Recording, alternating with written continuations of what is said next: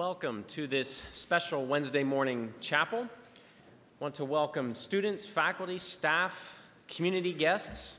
We're grateful that you're here at Goshen College. Let us pray together. God in heaven, thank you for the rain.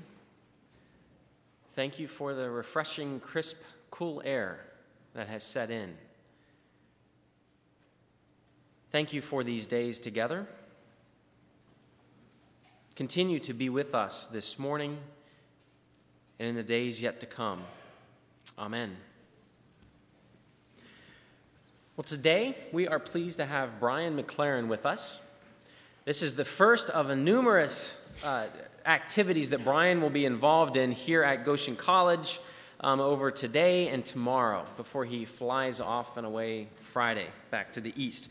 Brian is a pastor, an author, an innovative Christian thinker. He has been listed by Time magazine as one of America's 25 most influential evangelicals.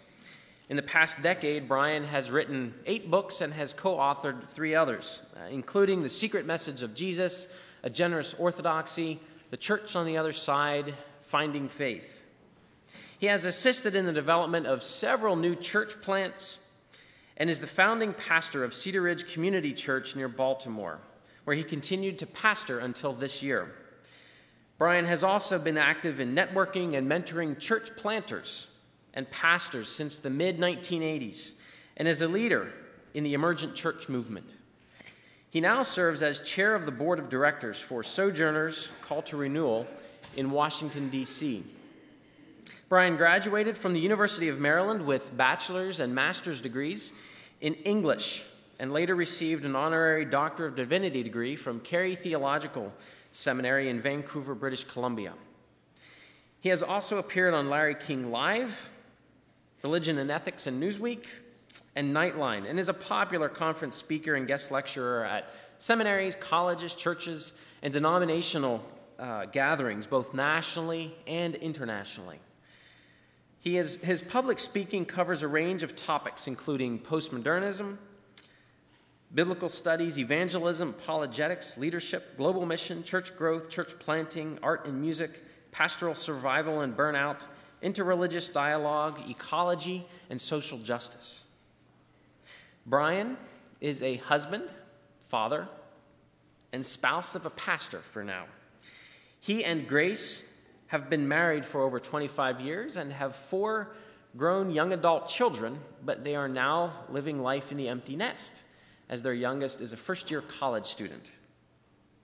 Today and tomorrow, Brian will be on our campus, engaging in various classes with students and faculty and staff, pastors, and other guests on a variety of faith-related topics.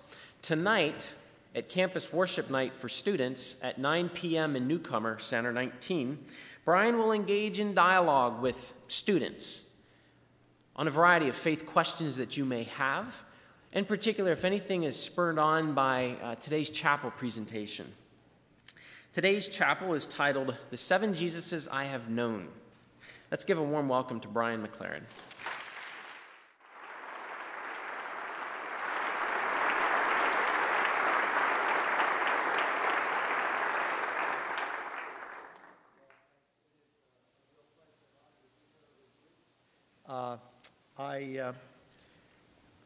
I especially am glad. I know we have a lot of Mennonites here, and some of you know that some of my books are a little bit controversial.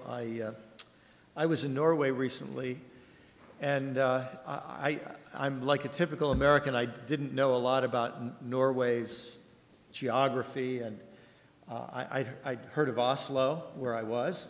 I didn't know the second biggest city is called Stavanger. And I was invited to Stavanger to speak, and it doesn't take much in Stavanger to make you a celebrity. So the local newspaper wanted to interview me as, I felt like Michael Jackson or something. No, I didn't. I felt like, anyhow, somebody important. But so I sit down with this journalist, and he really looked nervous. And he said, the reason I'm nervous is I spent the whole evening last night reading the internet about you. He said, you have a lot of people who hate you. And he showed me this big, thick stack of email or of website pages with all kinds of things. So this is why I like being with Mennonites. Even if you disagree with me, you won't kill me. So I breathe a sigh of relief. I don't always feel that way in other places. I grew up, as was said, in an evangelical church, and so the first Jesus that I got to know was the evangelical Jesus. This is the Jesus who saves us by dying. I frequently heard it said, even though this is never said in the Bible, I frequently heard it said growing up, Jesus was born to die. And the center of the entire gospel for me as an evangelical was the cross. And the cross was understood primarily in legal categories, that Jesus, by dying, was paying for my legal guilt. He was accepting my punishment. And it didn't take me long as a boy before I became aware of my own sin. And so it was very precious to me that Jesus had taken all of the punishment and guilt of my sin on himself. I just felt the importance of this 2 days ago. Because a friend of mine, this husband and wife are friends of my wife and I, and recently the wife had an affair. And she confessed to her husband, and a lot of pain, but he has forgiven her. But she's still really struggling. And so we talked on Monday. And she said to me, when my husband forgave me, it almost made it worse. There was part of me that imagined he's going to kick me out of the house and I'll be a homeless person, and I deserve it because he's such a good man and I betrayed him. She said, I just feel that I shouldn't be able to get away with this and I need to be punished. And of course, at that moment, I thought about the evangelical image of Jesus that tells us, yes, sin is wrong. Nobody should be able to get away with it. But instead of us being punished, God accepted the punishment into his own heart through Jesus.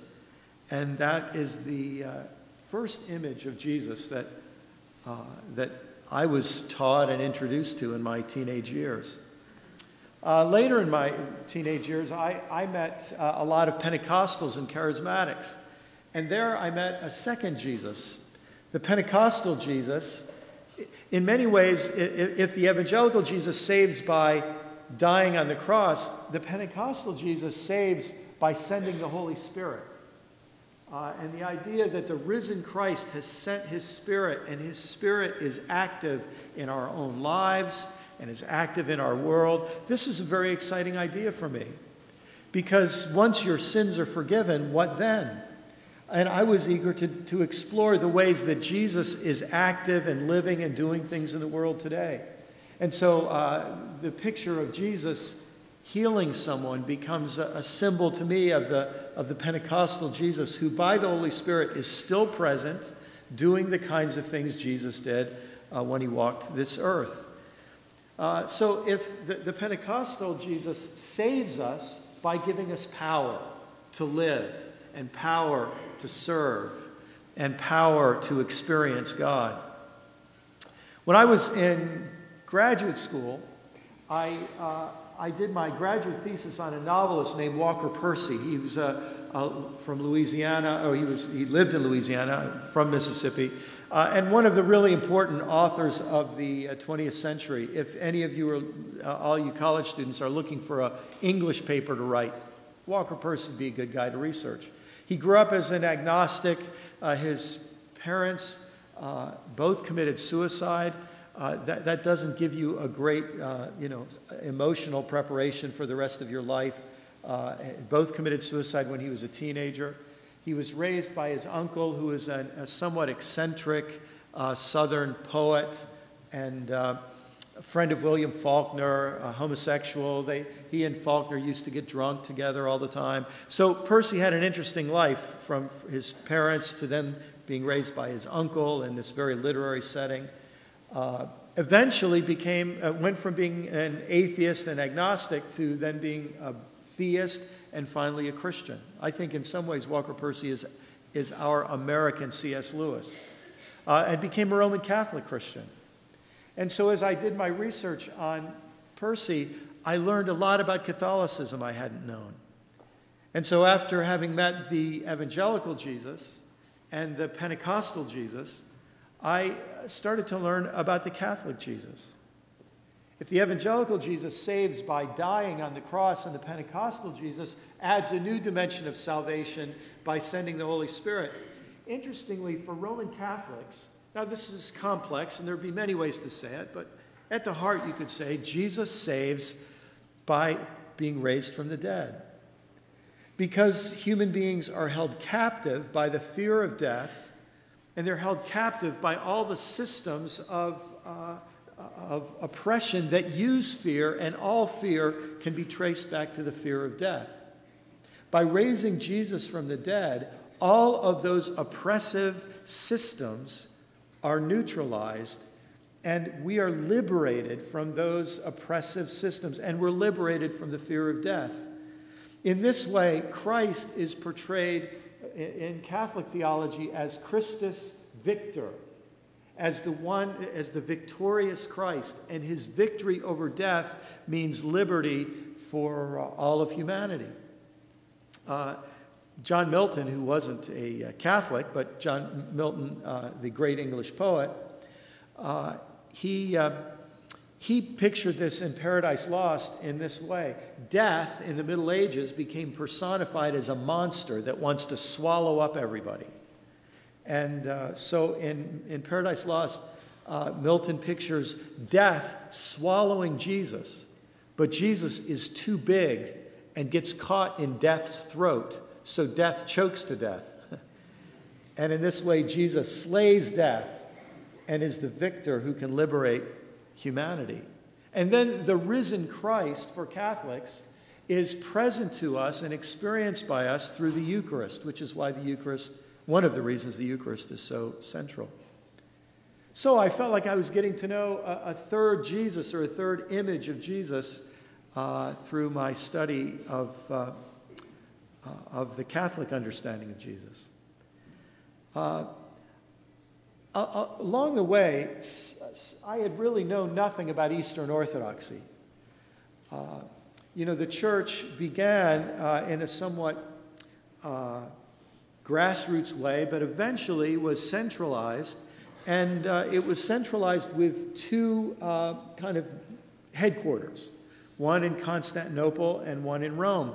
And these coexisted for quite a while, but right around 1000 AD, there was a split. The split had been happening gradually, maybe like the split in the trunk of a tree.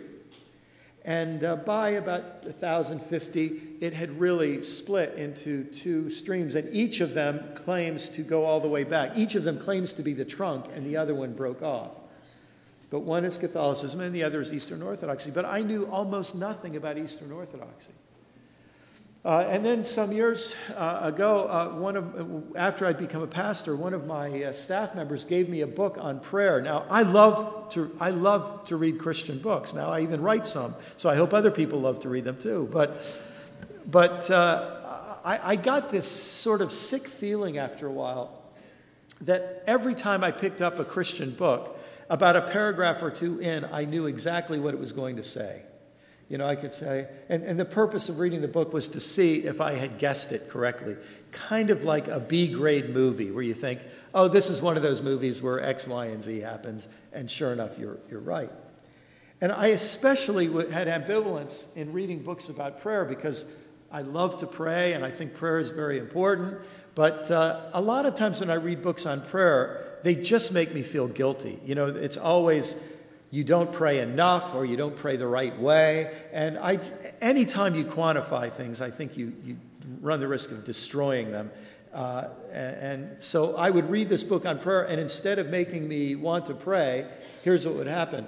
I would begin to pray, Father in heaven, I haven't been praying enough lately. I just read that book on prayer. Oh, gosh, I'm really sorry I haven't prayed enough. Why don't I pray more? I'm a terrible person. And pretty soon I'm not even thinking about prayer, I'm thinking about myself.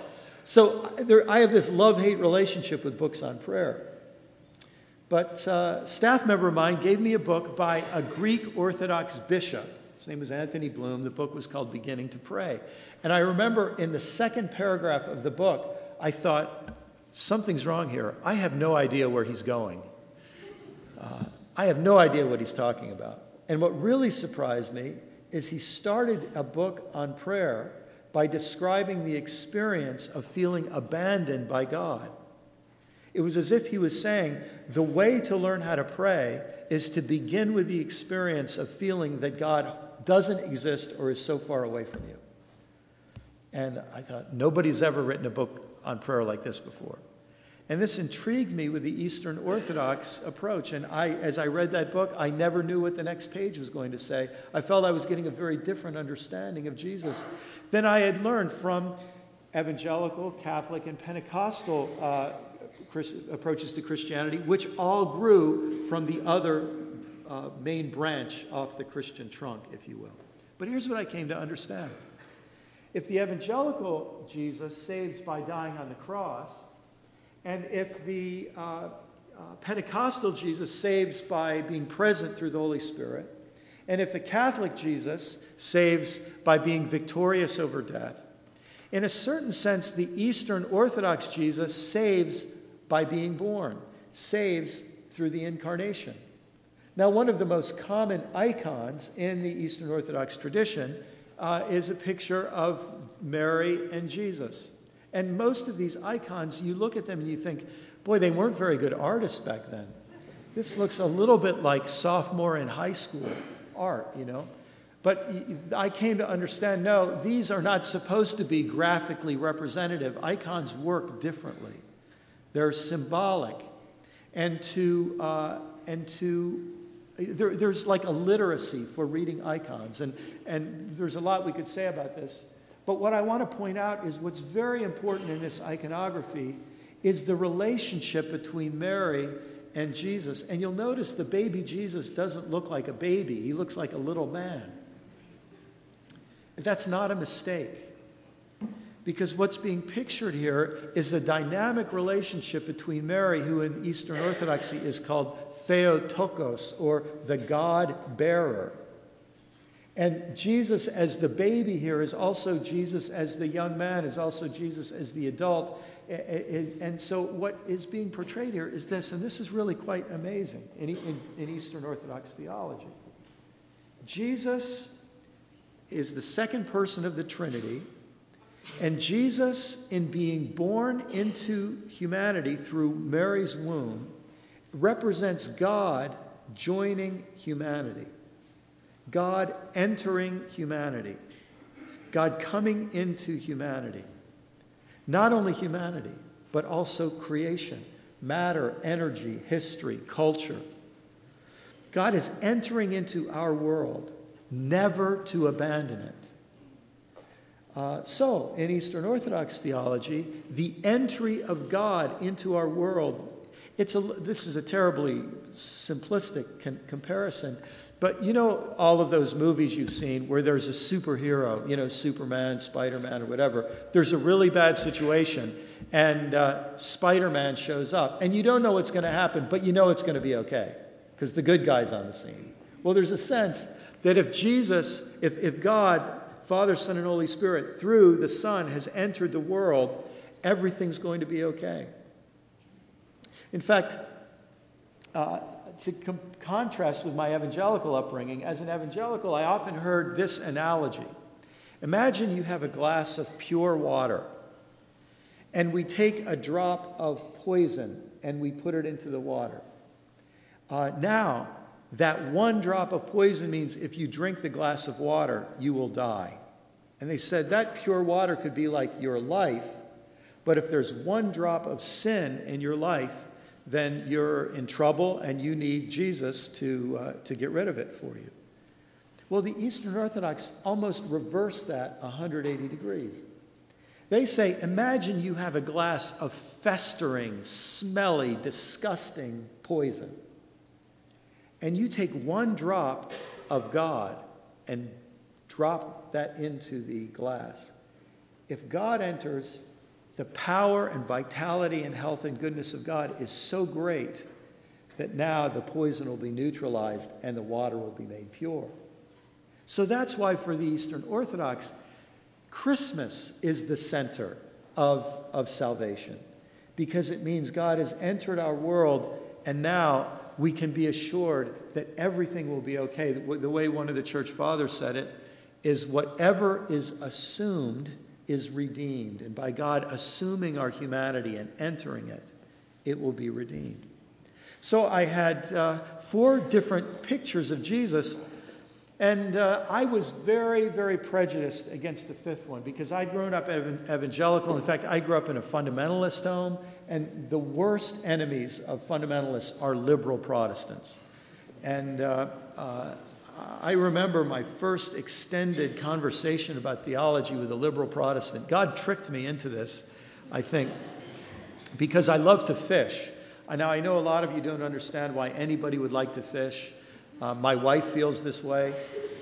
She says, Brian, there's a fine line between fishing and standing on the beach holding a stick looking like an idiot. But anyway, for some reason I enjoy it. And one day I was fishing by a river, and a guy comes up and starts fishing with me, and we start talking.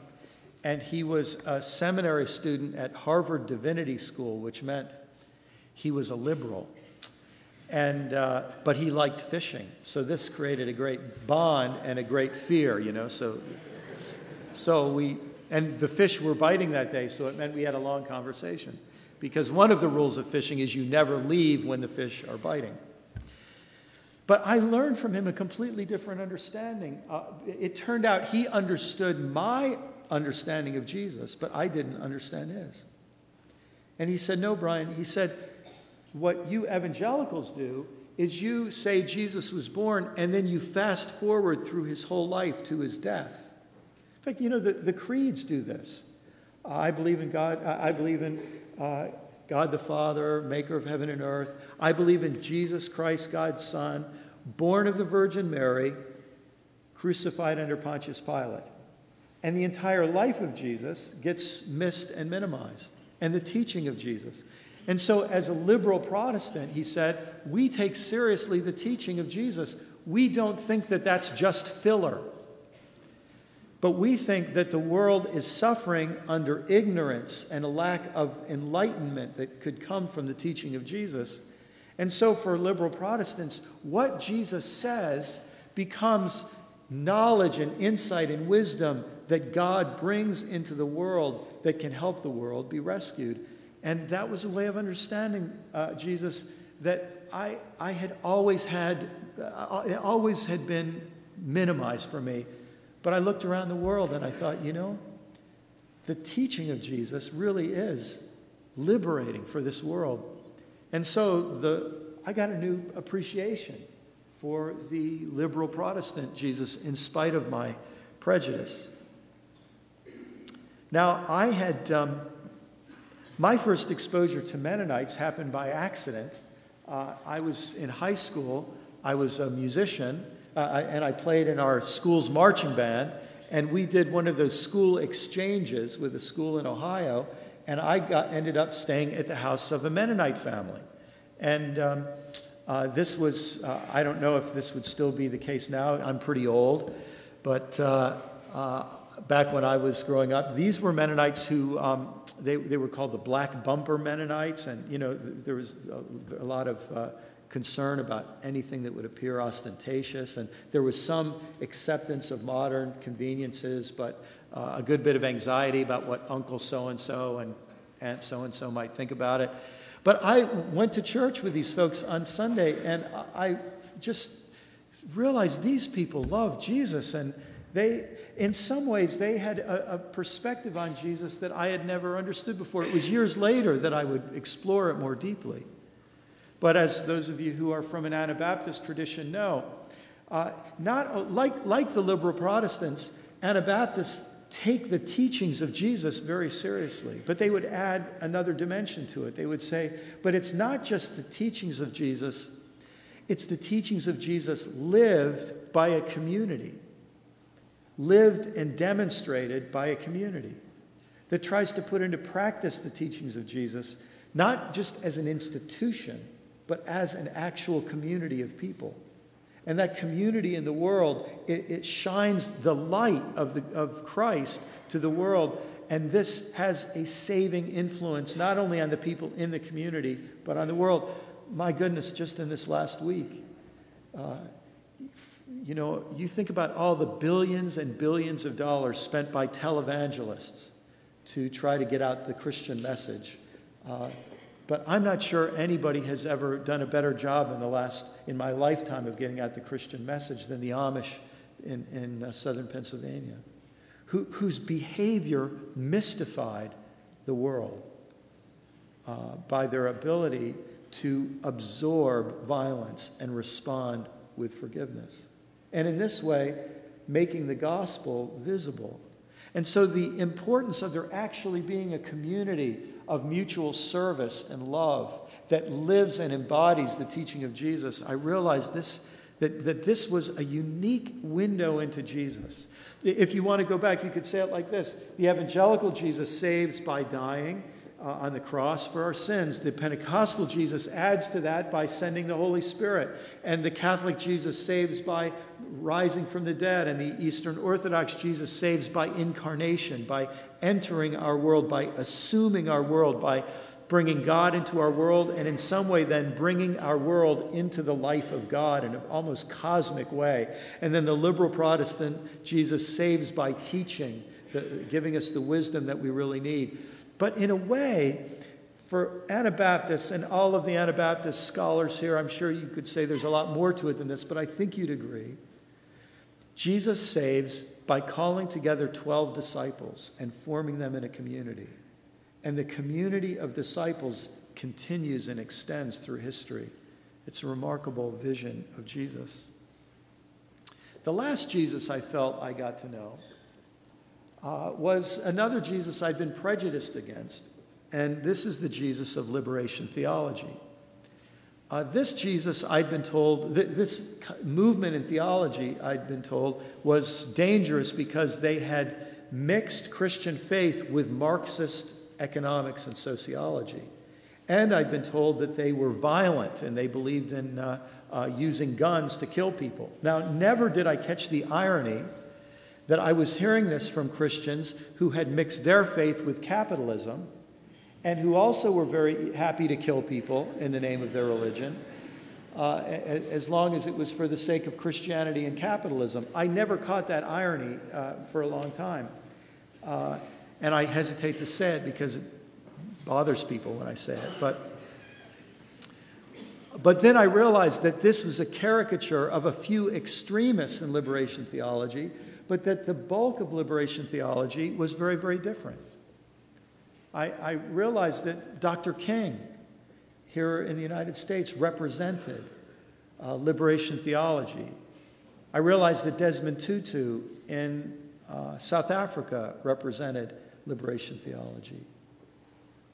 And then I began spending more time in Latin America and started to learn about some of the great Latin American theologians of liberation. And then I realized that many of the greatest European theologians of the late 20th century were people who had learned from the liberation theologians from the global south.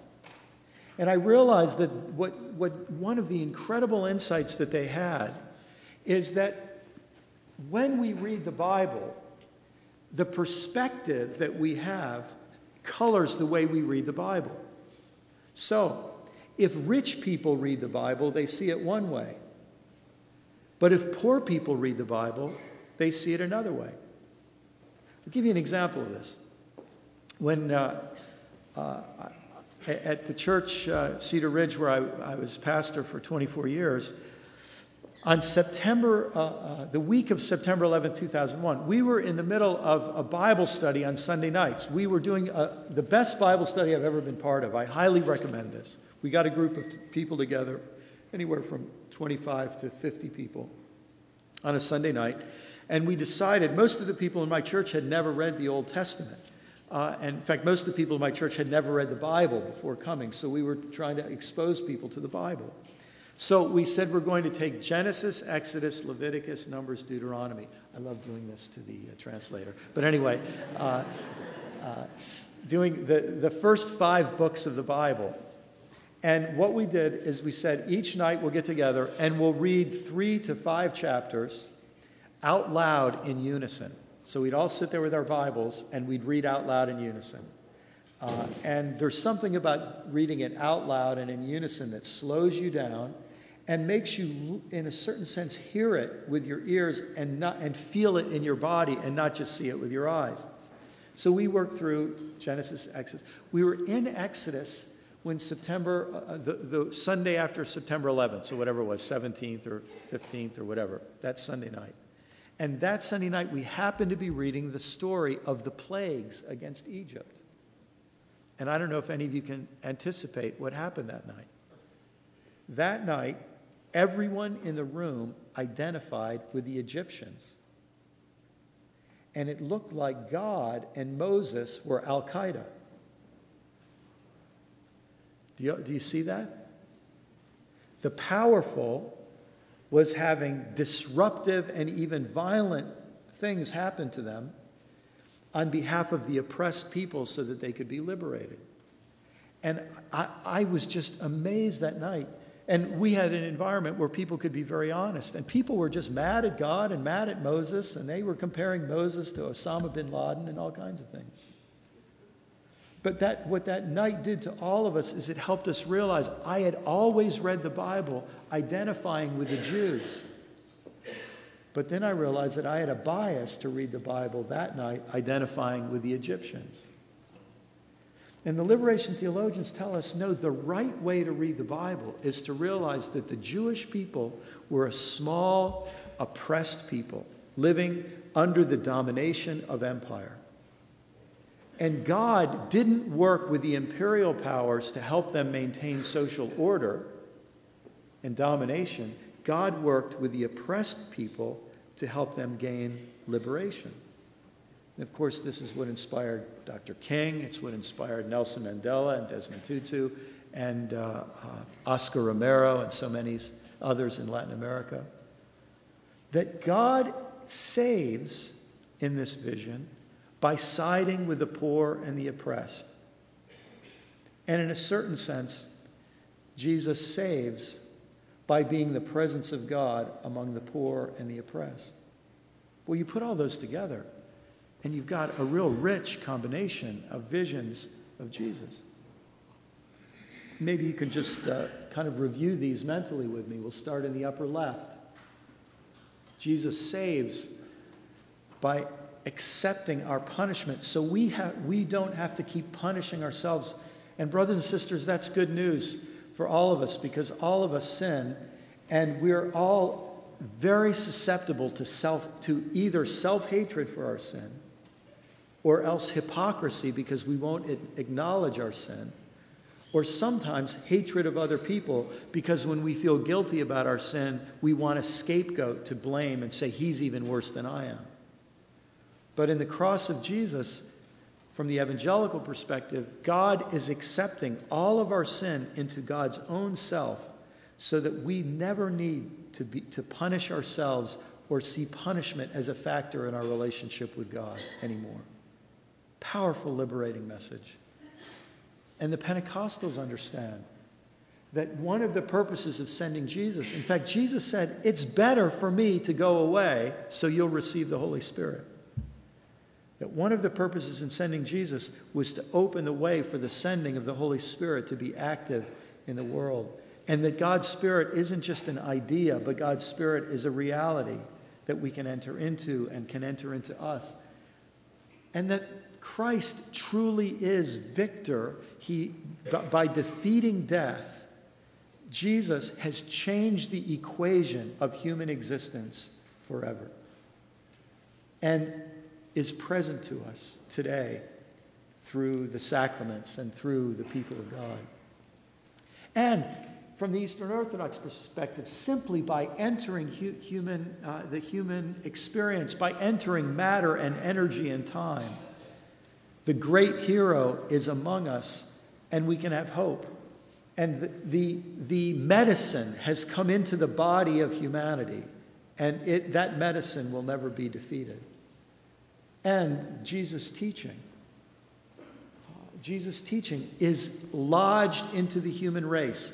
And like seeds being sown, it's spreading, and it's having an effect, and it's transforming the world.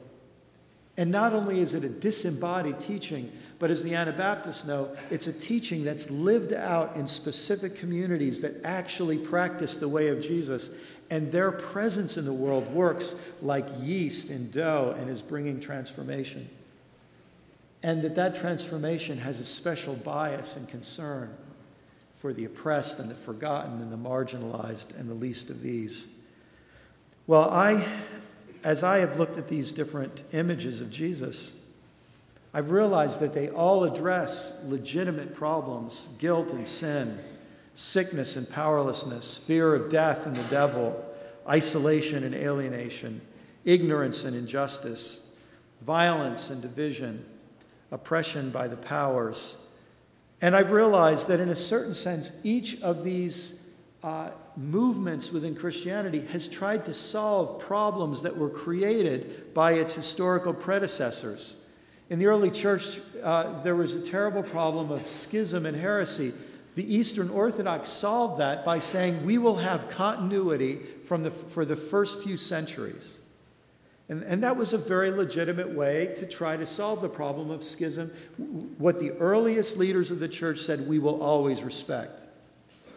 Now, maybe you never thought of this before, but the Catholic Church realized, but we have a problem. The world keeps changing, so we need some way to keep updating issues where the earliest church leaders maybe were incomplete or couldn't deal with unforeseen realities. So they created a centralized authority to maintain continuity, but also allow some degree of innovation.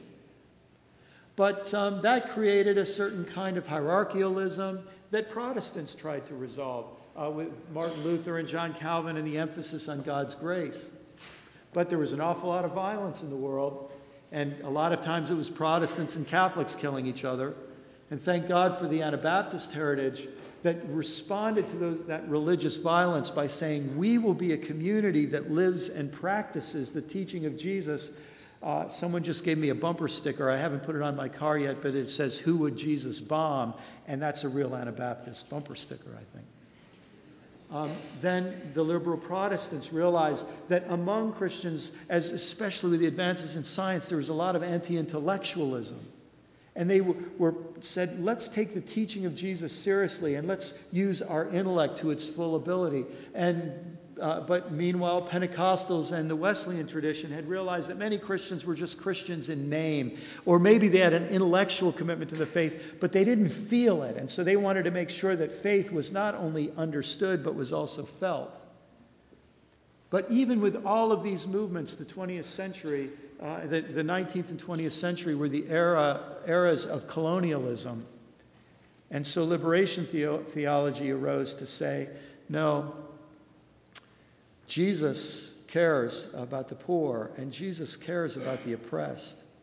And for us to be faithful to Jesus means that we see the presence of Christ in the poor and the oppressed, and we see their suffering as the ongoing crucifixion of Jesus, and we see their liberation as the ongoing resurrection of Jesus. And I began to feel that there was a good reason for me to love Jesus in all of these ways. And instead of to choose one window, as it were, and get rid of all the others, just as in this room we have windows all around, and they each bring light at a different time of day and they make this room a brighter place. For us to be surrounded by these different images of Jesus can help us to appreciate Jesus in deeper and richer ways. And that's what I hope these few moments maybe have helped you do. Let's pray together. And some of us maybe have never really understood Jesus. And maybe some of these little windows today help you get a vision into why Jesus is important, why many of us identify ourselves. The deepest part of our identity is related now to being followers of Jesus. And maybe some of us have been hurt or maybe felt a little cramped by being in a context where only one vision of Jesus was celebrated and all the others were rejected. And maybe this morning gives you a little more room. But there's one word that all these different traditions in the Christian faith use, and beautifully, it's a word that's not even English. It's the word hallelujah from Hebrew. And I wonder if our closing prayer, we could just sing that word hallelujah. And that will be our way of saying, Jesus, you're bigger than any of our visions. And we acknowledge you in some way beyond words. And what we'll do is we'll sing this as a scale. We'll just go up 5 notes and down. And you're wonderful singers, and you can throw in some harmonies, but you'll catch on very quickly. So we're going to sing hallelujah on 1 note, up a scale and down as our closing prayer. Hallelujah. Hallelujah.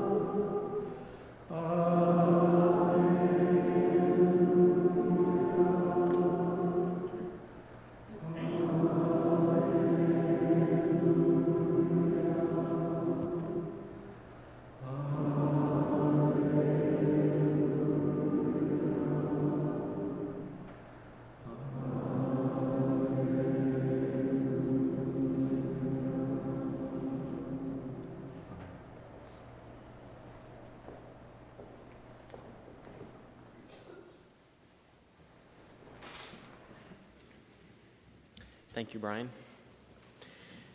Again, welcome all who are here tomorrow night at 7:30. Brian will be giving a public lecture entitled Spiritual Formation in the Emerging Culture. My name is Bob Yoder. I'm the campus pastor here. Brian will be up front here for a few minutes following our dismissal here. So you're welcome to come up and talk with him. Go in peace.